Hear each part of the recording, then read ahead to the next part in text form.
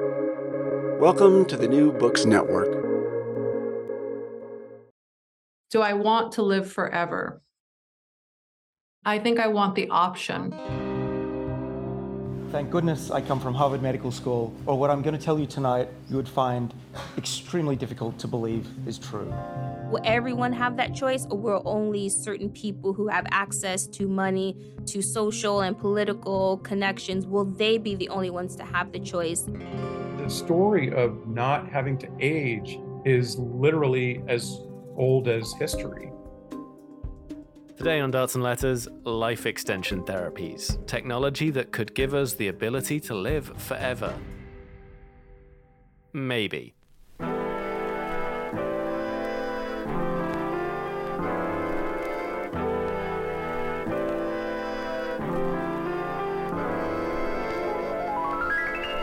From Cited Media, this is Darts and Letters. I'm Jay Coburn.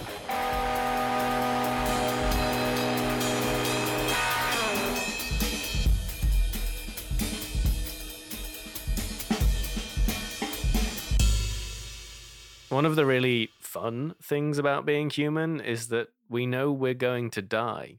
But one of the oldest tales in history is the Fountain of Youth. I'm 33 now, and while I'm still pretty young, I've got the occasional grey hair, my back hurts, I have tinnitus constantly ringing away in my ears, and I'm beginning to feel the effects of growing older. And frankly, it would be nice if I had the wisdom of my age without the physical degradation.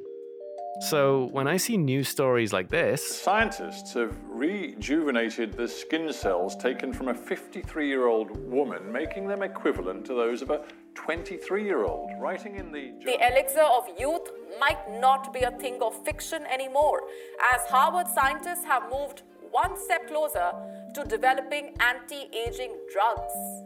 A landmark experiment has given... That's a pretty seductive story. Science is going to cure the ultimate disease, death. Maybe. That's the claim that some scientists are making. Other scientists are less optimistic. I think there is a great deal of anxiety about impermanence and death, and that's why the story about the Microbians bathing in these magical waters was such a great story. This is Dr. Charles Brenner, one of the biggest critics of longevity science, despite being the person who made one of its foundational breakthroughs. I just want to remind people the Fountain of Youth story is thousands of years old and was not evidence-based. We'll speak to Dr. Brenner at length later. There's probably not one easy hack to longevity.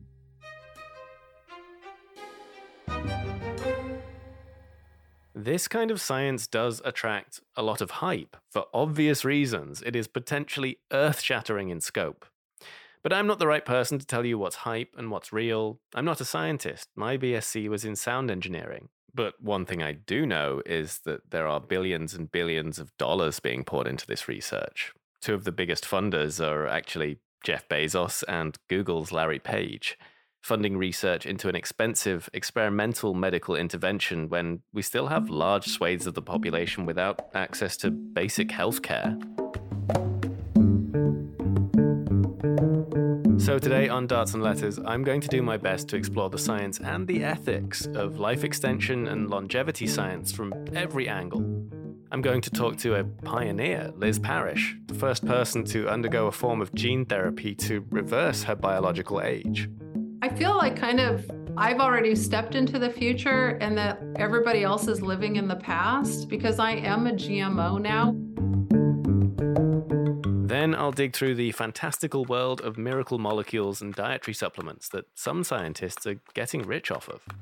You're also taking metformin? Yes. How much? When? I take 800 milligrams at night. Dr. Charles Brenner, who we heard from a little earlier, will be here to critique that space and give his view on the science involved. Then we get on to the bigger questions, the sci-fi stuff. Should we be trying to live forever? Is this the right way to spend research dollars? And how do we manage a future where humans could stick around for a lot longer than they do right now? You ever see this sort of images where there's a fishing pole and it has maybe $100 bill and it's attached to it and it's hanging over someone's head who really wants that money? I can kind of see that happening with this kind of lifespan technology. I'll have a conversation with Dr. Keisha Ray, a bioethicist, about the ethics of life extension technologies. Before we get onto all that, though, let's go through the basics of the science. What you're doing here, genetic power is the most awesome force the planet's ever seen, but you wield it like a kid that's found his dad's gun. Myself and Jeff Goldblum will do that after the break. Yeah, but your scientists were so preoccupied with whether or not they could, they just stopped to think if they should. You're listening to Darts and Letters. I'm Jay Coburn. If you're new to the show, hello, welcome. Thank you for joining us.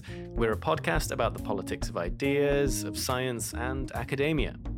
We're also independent and always scrabbling to fund the show. And I could ask you to donate to our Patreon here, but I know that costs money. So what I'm actually going to say is hit the subscribe button, share the show with a friend who might be interested.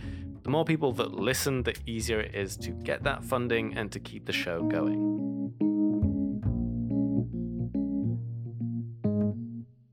There's a lot of scientific language that floats around this space, so I think it's a good idea at this point to do a quick rundown of some of the science.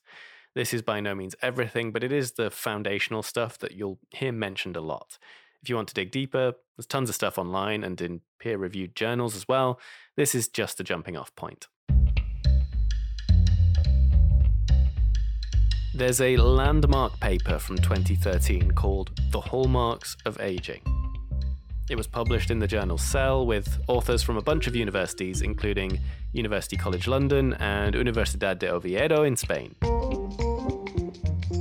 That paper identified 9 hallmarks of aging. These 9 are defined as things that manifest during normal aging, and in experiments, aggravating them speeds up the aging process, whereas remedying them should slow down or reverse aging. So aging isn't governed by any one thing. Human bodies are incredibly complex organisms. This paper alone suggests 9 specific hallmarks, and it's just one paper. Let's talk about 2 of those hallmarks, the ones that come up the most often. First, senescence, specifically cellular senescence. The word senescence itself basically just means aging, but in our cells, senescence refers to a specific point in the life cycle. A senescent cell has stopped dividing. A normal human cell can only replicate and divide 40 to 60 times before it breaks down and eventually dies. That's called the Hayflick limit, after the guy who discovered it. As we grow older, more of our cells become senescent, so our bodies stop repairing themselves. That's one way we age. So you're thinking, okay, if we break the Hayflick's limit, we can fix that part of aging. But that's tricky. Cells that replicate uncontrollably have another name: cancer. The next hallmark is telomere attrition. Telomeres are these caps on the ends of our chromosomes, XX, XY. Basically, telomeres are junk DNA whose only function is to protect the rest of the chromosome. When a cell divides, these telomeres get shorter. When the telomeres run out, the cell becomes senescent. There is an enzyme that's been proven to rebuild telomeres, the little caps. That enzyme is called telomerase. It's found in high levels in stem cells, and it's also found in high levels in cancer cells. So, the theory goes, if we can use telomerase in the right way, we can lengthen our telomeres and stave off cellular senescence. That's 2 of the 9 hallmarks of aging dealt with. My name is Liz Parrish. I'm the CEO of a company called BioViva, and we are trying to democratize genetic therapies that will reverse biological aging and help people live longer, healthier lives. Telomerase is made up of 2 core components, one of which is called telomerase reverse transcriptase. And in 2015, Liz Parrish became the first person to undergo a gene therapy using that and another protein called follistatin, which has been shown to increase muscle mass. Liz seemed a little more grounded to me than other longevity entrepreneurs. She's not hawking expensive supplements on YouTube, but she does still make some pretty grand claims about where the science can go. And she clearly believes in what she's doing. At least she's experimenting on her own body. But she didn't do the therapy in the US, where she and her company are based, and this wasn't an FDA-approved trial. Liz went offshore to Colombia. So I started by asking her why. When I went to investors trying to find investment for these scientists, they didn't believe that the technology would work. There was no human evidence that it would work. And it costs $2.6 billion to get a drug passed through the US FDA. So you have a very wary audience of this type of technology. You know, anti-aging or regenerative medicine is a 4,000-year-old idea that really hasn't played out very strongly for humans. So there was a lot of skepticism. So I decided in later 2014 that we would start the first company that would actually use these technologies. And I came forward as patient zero for the first test of one gene therapy that had never been in a human before, telomerase reverse transcriptase, that lengthens the caps at the ends of the chromosomes, and another one that had been in humans for muscular dystrophy, a gene called follistatin that has the promise of increasing the muscle mass and helping people with metabolic disorder and frailty as they age. So in 2015, we raised the first funding to do this first test, and we had the gene therapy made. And then I took the gene therapy in September 16th of 2015. In the weeks beforehand, how were you feeling and what were you thinking? I mean, it was pretty surreal. It wasn't very exciting, and it certainly wasn't very glamorous. I started taking immunosuppressants weeks in advance of the gene therapy. And so I was losing weight and not sleeping very well. There were only, I think, 3 people who knew that we were going to do it, and we didn't know what would happen. I mean, I was kind of, getting my life affairs in order. I mean, we felt that this would be really positive. And at that point, you have to realize a lot of people thought that telomerase reverse transcriptase might cure all of aging. So we were balanced with worry and excitement during that time. Why did you only tell 3 people? We did not want it to be shut down. We didn't want an advisor coming forward and telling the regulatory system or contacting someone who would stop the test. I didn't want my family to know because I didn't want anyone to worry. I mean, if you told anyone that you cared about that you were about to do an experimental medicine, they would probably say, don't do it. And I was very, very convicted that I would do it. Were you scared, though? Were we scared? I mean, I was dealing with a child with a chronic disease and the promise that we may be able to change history and make a healthier world for people. So everything was balanced out. But what we did is instead of taking the gene therapy intravenously as a patient would take it, I had it injected into over 100 shots into my body into high cancer risk areas. I mean, we actually taunted the gene therapy. It was important to me that if we were really going to move forward with this, that we made sure that it wasn't going to cause cancer in people. Now, that's an N=1, so there's no guarantee from an N=1, but we did the most that we could to taunt the gene therapy into high-risk areas, facial skin, breasts, high sun exposed areas, like a lot of injections into high-risk areas. Wow, you're like a proper pincushion. I looked like I actually had hives or something after, but they were injection sites. So these injections, can you, in real basic terms, tell me what you're being injected with and then what happens once it gets into your body? Right. So thousands of people have actually gone through gene therapy now for different disease states. And gene therapy is it's a very beautiful technology. So viruses over time have injected their genetic material into humans. Some of those, like retroviruses, integrate into our genome. And this happens to people regularly throughout their lifespan. But in the case of gene therapy, what we do is we take a viral vector and we attenuate it, meaning it cannot get you sick. We take out its genetic payload and we replace it with therapeutic genes.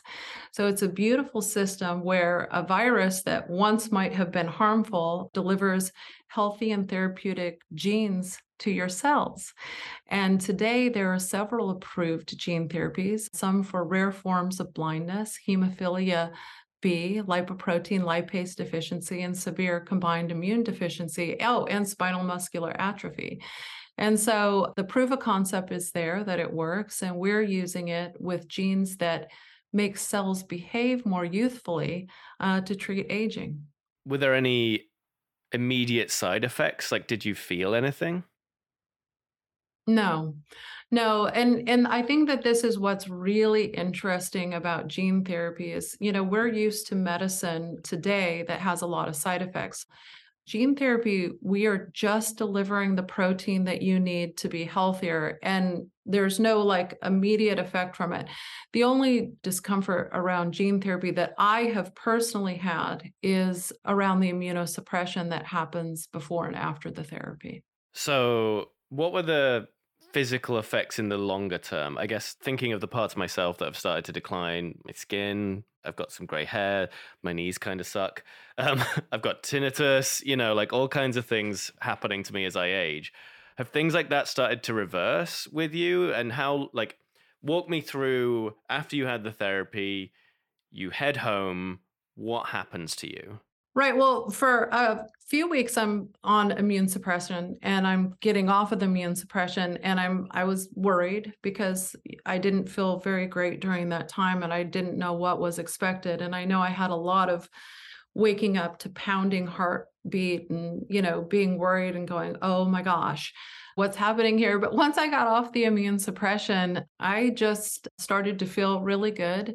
I was able to gain muscle mass. There was one thing that we didn't measure. I used to get a lot of kidney pain, especially if I didn't drink enough water. But again, this is all very anecdotal, not proven. I don't have that anymore.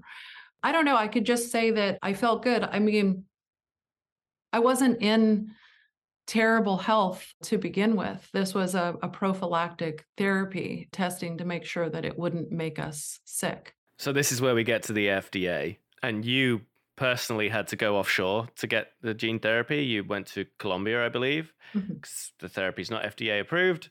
How do you feel about that? That's the thing is we need to treat people like the intelligent beings that they are. We need a pathway for people to get access to new and innovative technology. Innovative technology is more difficult to get into the US FDA because it's new and less known. It doesn't mean that they won't come without risk to certain people. We don't know, but we know across the board of the data that our company has looked at, there have not been negative effects to these gene therapies. I get the sense that you don't think the FDA is doing right by Americans. We have to be careful how we word that.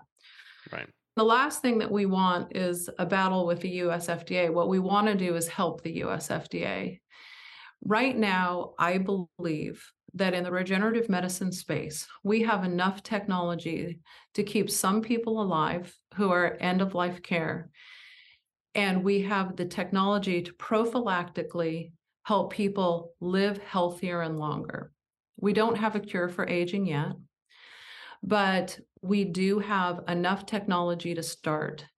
And I do believe that not using this technology puts yourself at risk of being responsible for maybe millions of deaths.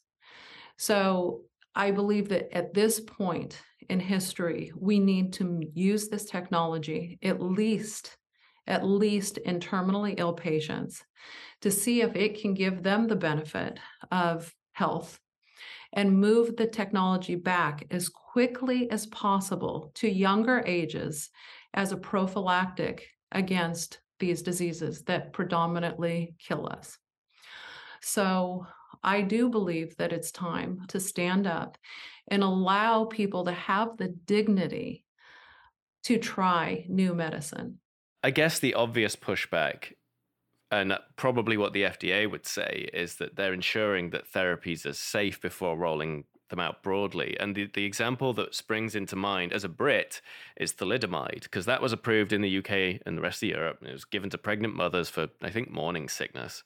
And that caused thousands of children to be born with birth defects. But the FDA didn't approve it in the US, and that didn't happen there. So could you not just argue they're exercising proper caution? There is really no such thing as a safe drug. So a good thing to do is to go to the Cochrane report and see the number of harm and the number of benefit from some of the top drugs. It doesn't make a drug safe that a drug goes through the regulatory system. And another good thing to look up is the top 10 most dangerous drugs that were approved. There are some pretty bad drugs that were approved all the way through the regulatory system and then pulled off the market for a vast number of deaths that occurred. So I think that most of us know that our drugs are not necessarily safe, right? So should you stop taking your drugs? No, you should not do that, but you should not lie to yourself. Let's talk about access then, because I think the big question really is around access in the future. Because if we can ensure the therapies are democratized and freely available and people can make an informed choice about the risks they might be taking, that removes a lot of the ethical problems that might otherwise arise. A question that I feel like I have to ask you is, from BioViva's point of view, are you looking to hold on to the patent for telomerase therapy, or do you have patents for these therapies, or would you sort of make it open source? So we have a patent for the dual gene therapy that I took. We have another pending for clotho and telomerase reverse transcriptase for dementia. And then we have a whole class of patents, patent pending for our CMV delivery method. The whole idea and premise behind our company is to make licensing as simple as possible and make sure that people can use these technologies. So we are making sure that the door stays open, and that if we patent it, that other regenerative medicine companies have access to that technology and they cannot be shut out. I've definitely encountered in the process of making this show people who are genuinely very skeptical. I mentioned I was making this to a friend, and she was like, no, it's all nonsense. It doesn't exist. It's all science fiction. And I've definitely spoken to some people who would say, why are we spending all this money on that when the best way to raise the life expectancy of society as a whole might be to spend that money on, say, housing the homeless or providing food to people? What would you say to that argument? I mean, it's just not. The best way to extend human healthy lifespan is to target aging. So we've all agreed that we want to cure things like heart disease and cancer. But did you know that if we just cured cancer today, we cured all of it, the average person would only live 2 to 4 years longer. And that's because the aging cell is driving cancer, but it's driving heart disease, it's driving organ failure, it's driving dementia. And so in order to eradicate all of the diseases that we have desired to, in which, billions of dollars are put behind, we have to stop batting at the symptoms of those diseases and start to treat the aging cell. As far as people who don't believe that we are to the point in the regenerative medicine space that we can start having an impact on human health, it's just because they haven't read the science. They haven't been exposed to what's actually happening in science today. The easiest thing to do is when you sit down, you hear something new, is to discredit it, because you sound like the smartest person in the room, because it's a lot harder to go and read all the papers and understand what's happening. So the technology is at the point of starting. We cannot cure all of aging. It is the biggest impact that we could possibly have, and we owe it to future generations to not leave them with the same diseases that we have been dying with. Well, that's all the very important questions, but I have some more fun ones now. Okay. Do you want to live forever? Do I want to live forever? I think I want the option. And the reason that I say that is when I first started looking for cures for kids and I ran into the aging research, it seemed really vain. I couldn't initially connect with it. But what I realized is, and especially after, seeing elderly people die in my life, A healthy person has 1,000,000 dreams. A sick person has one. And I've never met someone with a diagnosis who didn't want to live. And so I can assume that if today I want to live, in 100 years from now, I will want to live as well, as long as I am healthy and fully functioning. And if we are able to deliver that for humans, that's the game changer. If you're healthy and you feel well, we don't want people to be old and sick longer. If we're able to deliver on that promise, I believe that people will want to live for a very long time, but that they should have the choice, and should have the choice. I believe that we should have the choice whether we want to live or we want to die. That was Liz Parrish, CEO of BioViva and the first person to undergo telomerase reverse transcriptase therapy. Liz's harshest critics have called her work pseudoscience. Telomerase reverse transcriptase remains unproven as a life extension therapy in humans. But Liz Parrish and BioViva are certainly trying to change that. Right now, though, you can't go to BioViva's website and book this therapy. And when there's supply without demand, someone's going to step in to fill the gap. If you search for telomere lengthening online, then you get a bunch of expensive supplements that promise to rebuild your aging cells. The anti-aging industry is big business, with celebrity endorsements and quirky profiles in Bloomberg and Fortune. Could a pill called metformin that's been used to treat type 2 diabetes for 60 years also be a key to the fountain of youth? In the longevity subreddit, users share articles about metformin. So the idea is whether or not this pill can slow down or reverse some of the damage caused by aging. It's one of the most commonly prescribed drugs in the US because it's used to treat diabetes. But in one study, the diabetic patients taking metformin had a lower mortality rate than the control group of non-diabetics not taking metformin. The thought is that by preventing age-related changes to your body's cells, metformin could help people live healthier longer, increasing their health expectancy. Now, Silicon Valley tech types and biohackers are taking the pill daily, regardless of whether they have diabetes. Sam Altman, the CEO behind ChatGPT, is one of them. He's bankrolled a startup called Retro Biosciences with $180 million. So I'm on caloric restriction, 1,977 calories a day or thereabouts. Then there's this guy who seems to have turned his own longevity into a full-time job. So I've lost some fat in my face. I mean, really what we're trying to do is I've got 2 boys, 19, 17, and we're trying to make me biologically identical to them. So that if you were to put me... Brian Johnson spends $2 million a year on Project Blueprint. That's what he calls his anti-aging regime that employs 30 doctors and makes use of a really strict lifestyle. He eats exactly 1,977 calories a day, has a strict sleep pattern, and undergoes regular surgical procedures in an attempt to make himself younger. To frame this as, what if there was such a thing as a professional rejuvenation athlete, what would the person's daily life look like? He claims he's reduced his biological age by 5 years. I'm not really sure what that means. You might have noticed Harvard has been mentioned a couple of times in this episode. That's because Harvard Medical School is the home of the Sinclair Lab. David Sinclair is the celebrity scientist when it comes to life extension. He's written a best-selling book called Lifespan: Why We Age and Why We Don't Have to. Welcome to the Lifespan podcast, where we discuss the science of aging and how to be healthier at any stage of life.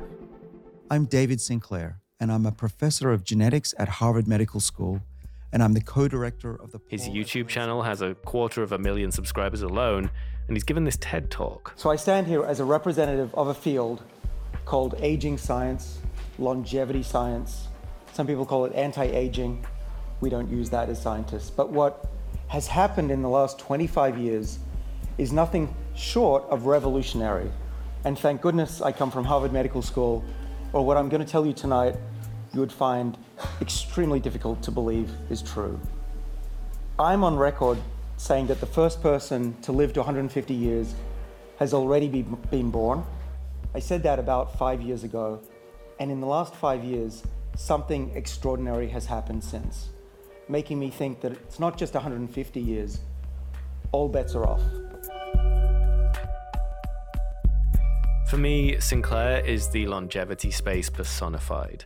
He made his name in the early 2000s when he and his team at Harvard figured out a way to make yeast live longer. Here he is on Joe Rogan explaining that.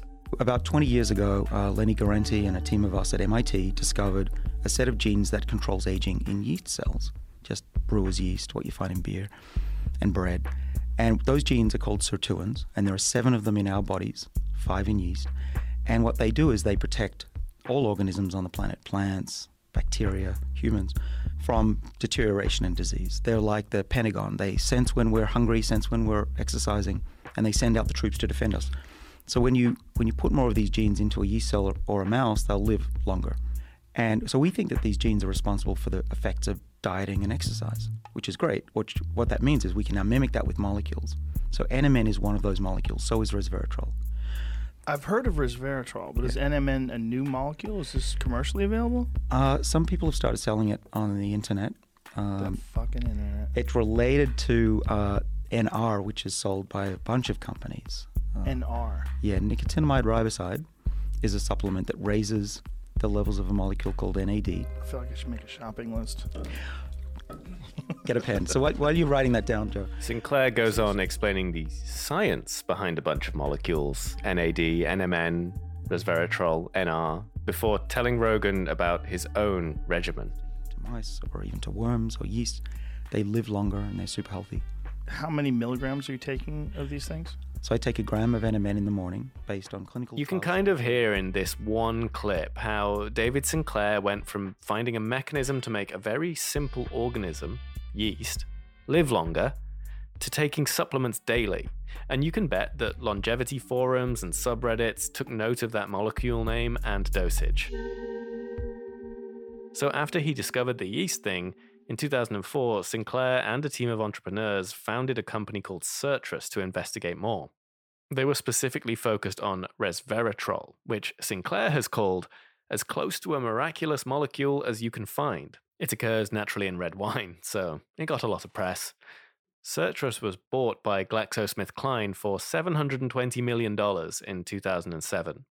A few years later, GSK closed Certrus down due to a lack of results. You can still buy resveratrol online, though, and it isn't cheap. Whether it does anything is up for debate. In 2019, David Sinclair's book Lifespan, Why We Age and Why We Don't Have to, was published. It became a bestseller, and while he never actually recommends you take supplements like NMN and resveratrol, he does provide a lot of details on his own regimen. To someone who wants to live a long life, that's pretty tempting. Honestly, even I'm kind of tempted by a lot of this stuff. So to bring me back down to earth, I spoke to Dr. Charles Brenner. Fundamentally, what I work on is NAD, the central catalyst of metabolism. They literally carry high energy electrons from food to convert everything that we eat into everything that we are and everything that we do. Dr. Brenner was there at the beginning of David Sinclair's career working on similar stuff, namely yeast. So Brenner and Sinclair started in similar places, but I found out about Sinclair from YouTube videos and TED Talks, whereas I found out about Dr. Brenner when I read an article he published called A Science-Based Review of the World's Best-Selling Book on Aging. It's basically a takedown of David Sinclair's book. I've been sort of longevity adjacent for 20-some years. I discovered the vitamin activity of nicotinamide riboside, an NAD precursor, which has been commercialized. I don't claim that NR, nicotinamide riboside, is a longevity drug. I do think that it boosts resiliency and repair, but I follow the people in the longevity space very carefully, and I try to dissect what is evidence-based and what's not. I'm interviewing you because you're pretty publicly critical of a lot of people in the longevity field. So maybe to help me and the listeners of the show out, let's get started with kind of a general overview. I'm not a scientist. I want to figure out what science I can trust. So how do I know what's science and what is hype? Like, say I'm looking at an article and I want to know if it's real and I can trust it. Where do I start? Yeah, let's try to do some level setting here. First of all, I'm a person that trained using yeast molecular biology. So I'm not anti-yeast, but it is an astounding leap of hype to claim that longevity genes found in yeast are conserved as longevity genes in animals, and that we know the genes that will extend your lifespan because we identified them in yeast, and all you have to do is have more copies of them or find activators of them, and then you don't have to age. That is not remotely fact-based. Animal aging is highly polygenic, Jay, which means that it's not just one or two genes that control our lifespan, it's thousands of genes, because animal life requires a brain and musculature and respiratory system and digestive system that requires thousands of different genes. And you don't get longevity by having extra copies of any one gene. The claims that people have reversed aging in animals are way overhyped. They have only reversed what are called the epigenetic age scores of animals. They have not been shown to extend lifespan in any peer-reviewed paper. And so there's really a big problem in science communications right now, because people are out there claiming that you don't have to age and that they've reversed their own age and they reversed mouse age, and none of that is evidence-based. So the psychoms aspect of aging is quite terrible, and it's a hazard to the field, and it's a hazard to consumers that are trying to read about this stuff, such that I would almost say as a blanket statement that you should approach it all with disbelief rather than with very much hope that there has been a breakthrough. So are you a complete pessimist when it comes to anti-aging or life extension therapies then? Do you fully believe that this is not a thing that humans can unlock? No, there's a demonstrated historical lifespan extension that occurred in the 20th century. And so by improving the water systems and vaccination and getting people cleaner air and less contaminated food, we extended human lifespan by quite a lot. There's also pretty strong evidence that every animal has encoded in its gene set a maximal lifespan that appears to be around 120 years for humans. I believe that we have the ability to get more people living healthy lives into their 90s and hundreds and a bit beyond that. I believe that it's possible to promote resiliency and repair into our 80s and beyond, and that those things are perfectly reasonable goals. Lifespan extension is asking for something quite a bit beyond that. I'm not sure how optimistic we can be about that. Is there any work in this space that you would say is like solid, good science that people can look to as hope that we might be able to extend our natural lifespans? There are people that are working on whether they could turn down growth hormone pathways when we're older as a potential way to extend lifespan. Like growth hormone was important to get up to sexual maturation and adulthood, but is maybe deleterious later in life. I think that that's logical, but there are also human data that suggests that that may not really promote fitness. So I don't know that I can be particularly optimistic about any human intervention as causing lifespan extension, although I do think that maintaining high NAD levels and potentially modulating some of these hormones can maintain our fitness and our resiliency.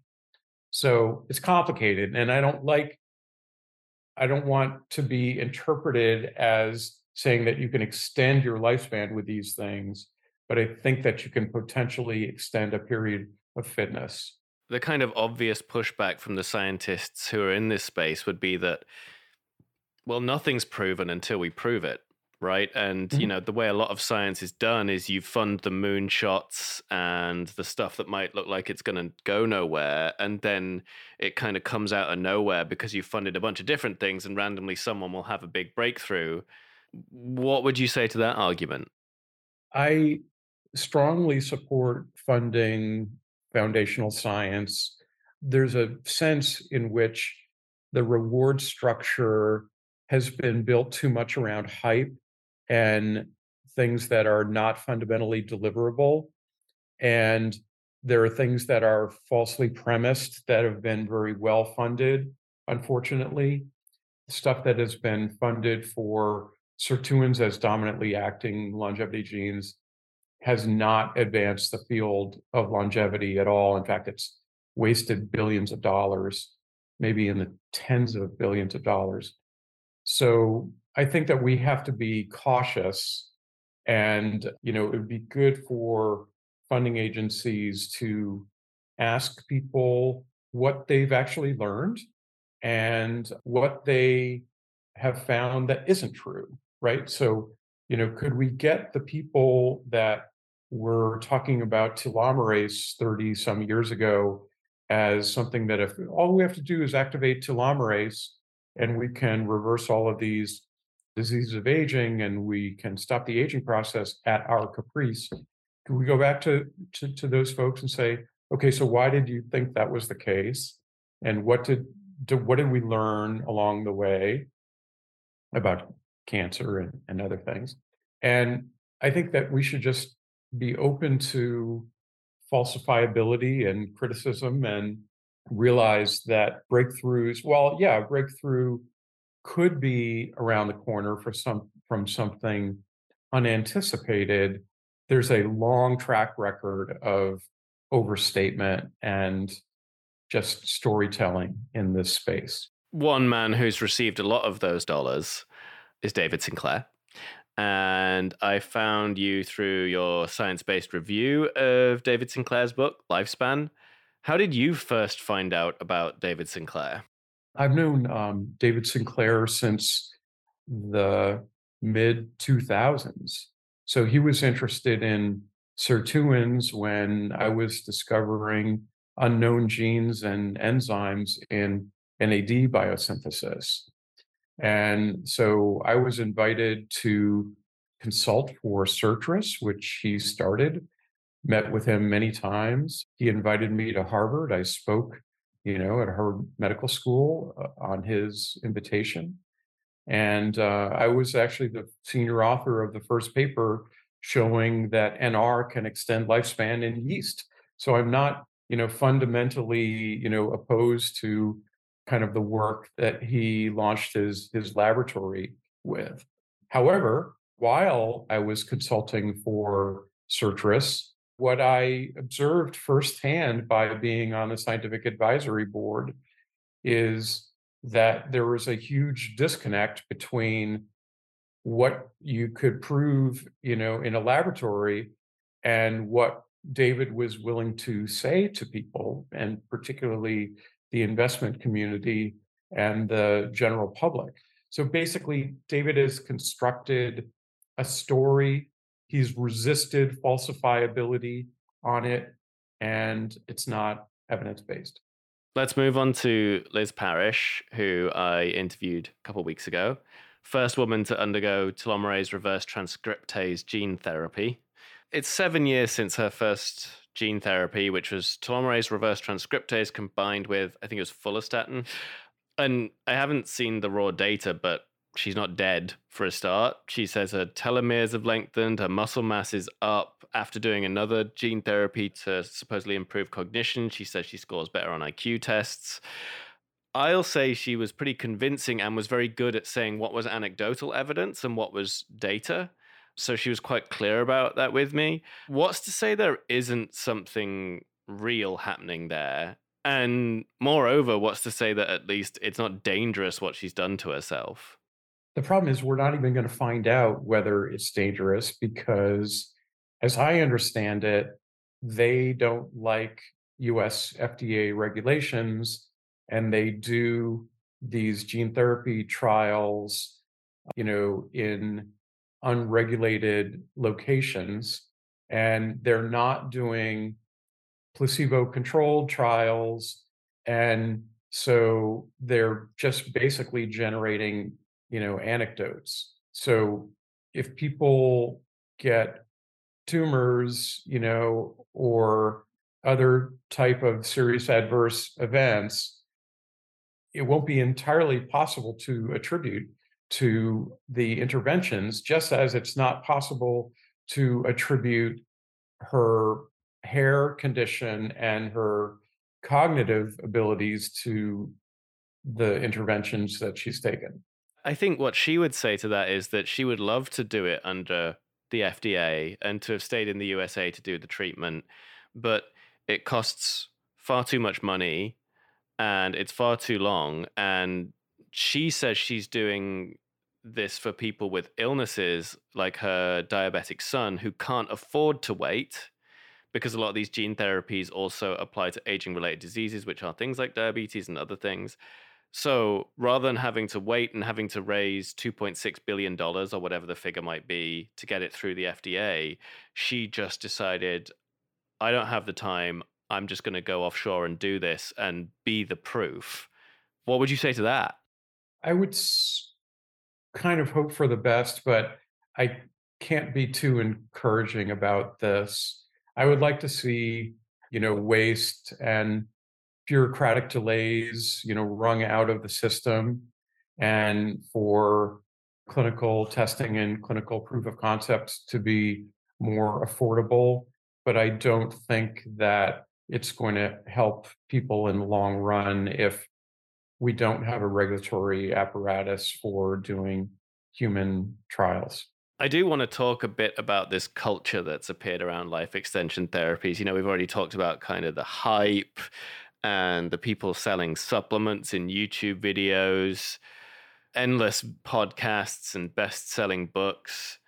Is this just a case of like people who were maybe at one point good scientists seeing dollar signs and realizing that they can get investment into a startup and like make a name for themselves, maybe have a best-selling book and get famous? Is it just scientists being seduced by money and fame? There's probably some of that. There's also the supplement industry that works on the basis of stories, right? There's not a lot of evidence basis for some of the things in the supplement aisle, in the grocery store or in the drugstore. But there are people that swear by them, and there are celebrities that will endorse them, and there are some scientists that will be involved in those product launches. I'd like to have kind of a middle ground where I think that scientists should be bringing things to the public that can improve human health. I think that science has done that for hundreds of years. I think that we have the potential to do that in the nutritional space, including the supplement and the drug space. But I'd like people to be more evidence-based when something is introduced into the human diet, and that you go through the process in which you really establish what the value proposition is, and you don't just make up a story.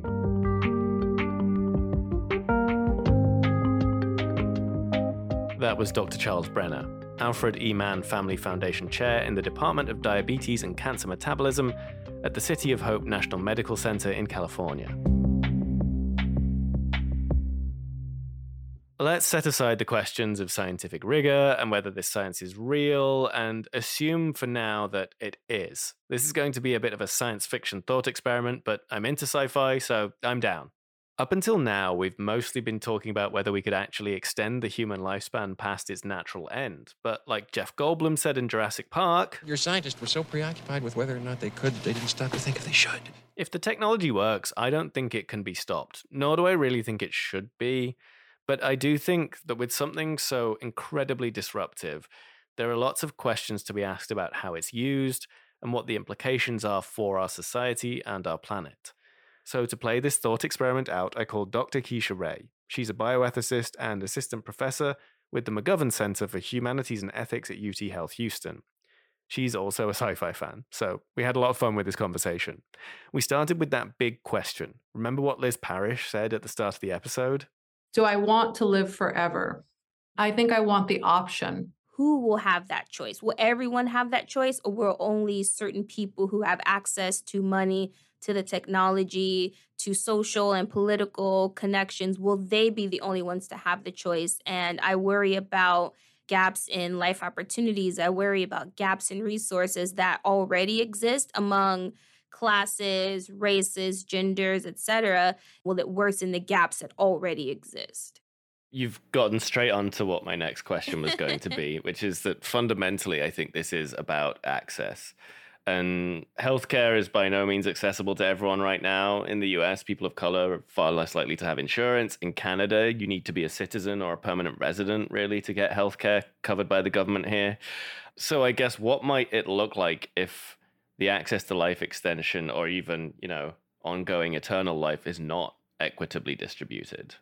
I kind of see that picture of the technology sort of being dangled over people's head. You ever see this sort of images where there's a fishing pole and it has maybe $100 bill and it's attached to it and it's hanging over someone's head who really wants it, who really needs that money? I can kind of see that happening with this kind of lifespan technology, that it can become a tool that can be wielded against the poor, the disabled, the socially marginalized, because it can be something that everyone wants. But if it requires a lot of money, or even if it just requires knowing the right people, the right connections that a lot of people don't have, that sort of political and social power, if it requires that to get this technology, a lot of people already don't have access to the basic medical technologies, right? We even have access issues with income, with transportation, with housing, these basic entities that contribute to our health. If there's access issues to those things already,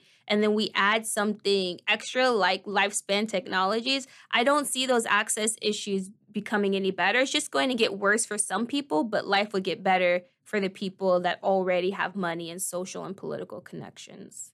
It's so hard to balance what is fundamentally a really hopeful technology with our own cynicism that is based on the fact that it's the world around us, right? Right. And I'd love for there to be a way that we could ensure that it becomes cheap or free and easily accessible. Do you have any ideas on how we could ensure that the optimistic version of that future happens? I'm realistic sometimes, right? But I try to be, to think the best of people, right? And so one thing that I would hope is that there would be some commitment from the people who create the technologies, a commitment to making it accessible, a commitment to making it affordable. Now, again, this is very optimistic because companies necessarily need money and want money. And one way to do that is to make things inaccessible, because accessibility usually means you have to drop prices, which means less money for people. That's where the questions from the philosopher side of me come in. Is, will that happen? How will that happen? Will they want to do that? Will they say we're taking away free market enterprise? Billions and billions of dollars are being poured into this. It's a huge amount of money, a really huge amount of money. Billions from Jeff Bezos, billions from Larry Page from Google. And I've been thinking about sort of individual life expectancy versus, I guess, communal life expectancy, and how in the medium term that money could be used to pay for things like housing and healthcare. Those are interventions that already exist, and that would, if we use these billions of dollars to house everyone who needed housing, that would raise the life expectancy of humanity as a whole, I think.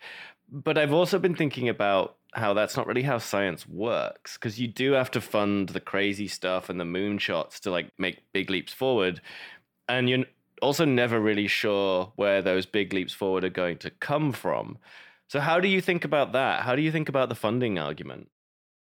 I wish that there was a little bit more of a balance, because it can be hard to have conversations like this where they're fun and they're interesting, but also given what I do, I can't help but think about how, particularly in America, we have Black men who die so much sooner than other members of the population, right?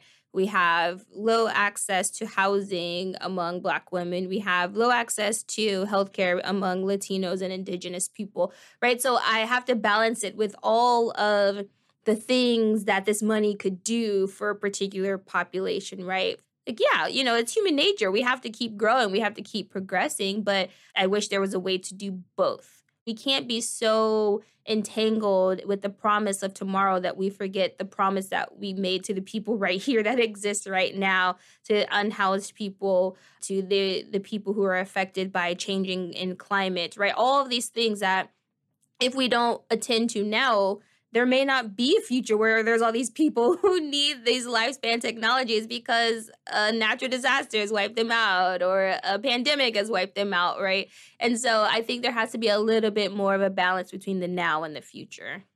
Now, could gene therapy ever become the standard? I do think so, but I kind of agree that, if gene therapy or other similar technologies do become the standard, I wonder if that will take away from how we are trying to treat chronic issues like hypertension, diabetes that are caused by other social problems, or at least exacerbated by social problems like discrimination, not having access to healthcare, not having access to education, not having access to social support. And so I just wonder sometimes if we're throwing medicine and technology at the problem when really the solutions are social.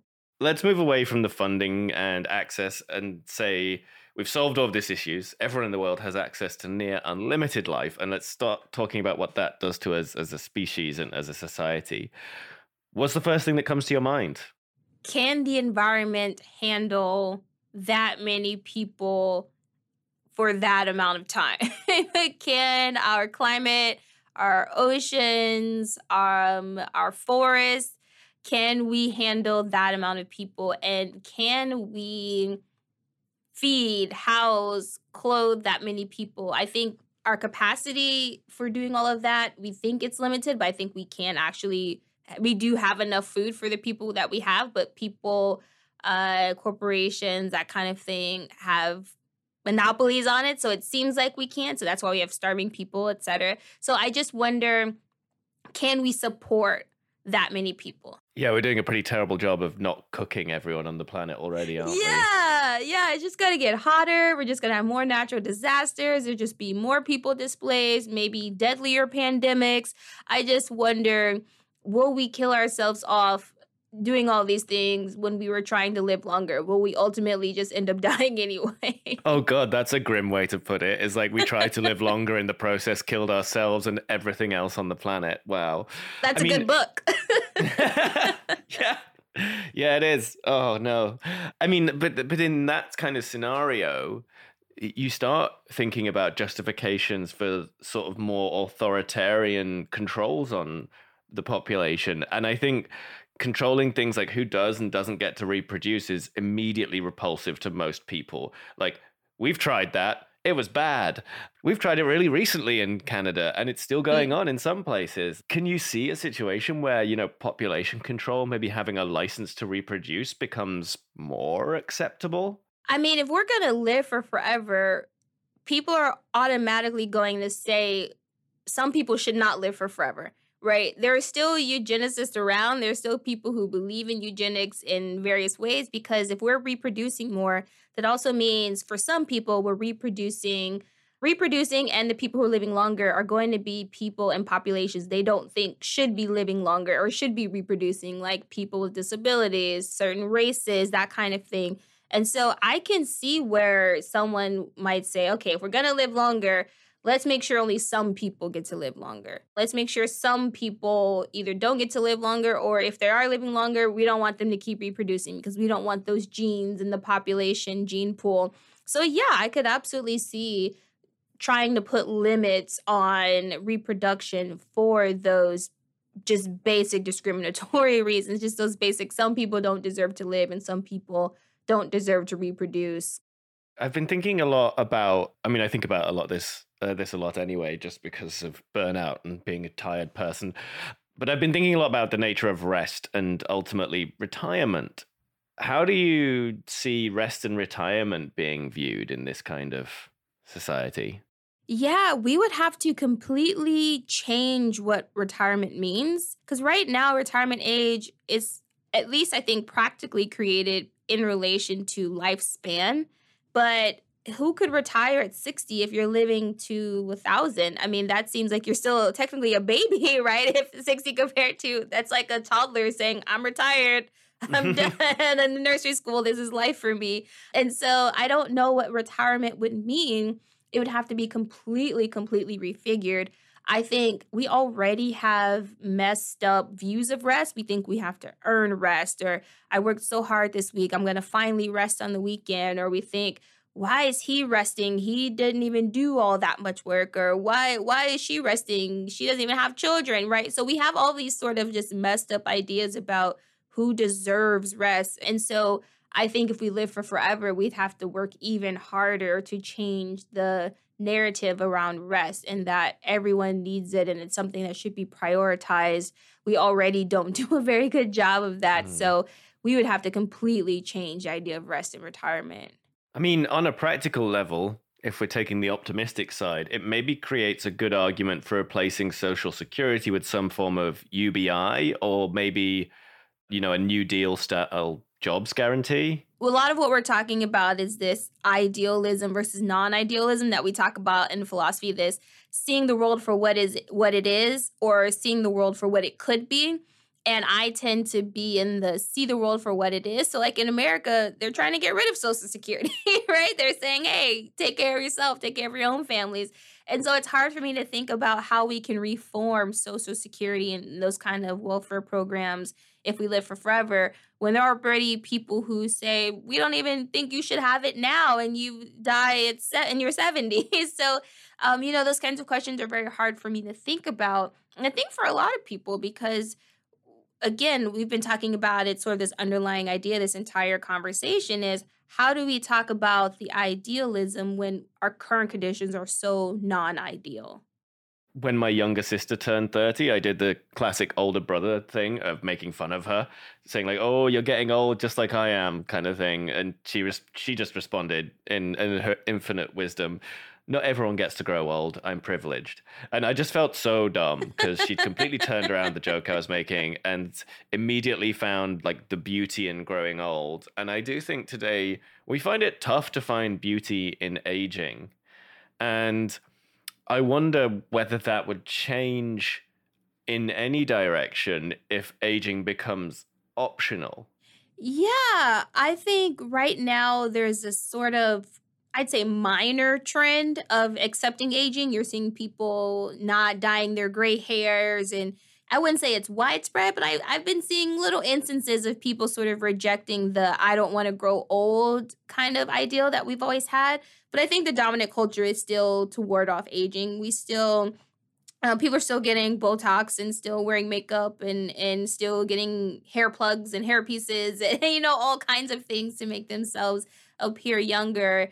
And so I just, again, the philosopher me, I have a lot of things that I wonder. I just wonder if you never grow old or you never die and your lifespan just continues and continues, are you just forced to be okay with aging because you don't have a choice, right? Did we take away people's ability to really come to grips with aging and growing old and their own mortality? If we take that away from them, are we taking something essential away from the human experience that then completely changes what it means to be human, how we practice, if that's the right word, how we practice humanity? I just wonder, lifespan technology, if it will completely force us to change what it means to live and what it means to be human and what it means to be humans in relation to other humans that are living for forever.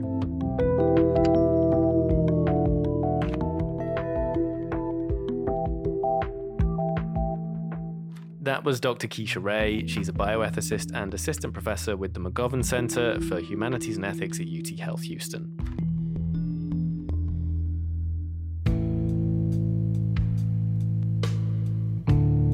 That's it for this episode of Darts and Letters. We're a production of Cited Media, and we're produced by me, Jay Coburn, Mark Apollonio, and Ren Bangert. Our editor and the usual host is Gordon Katic.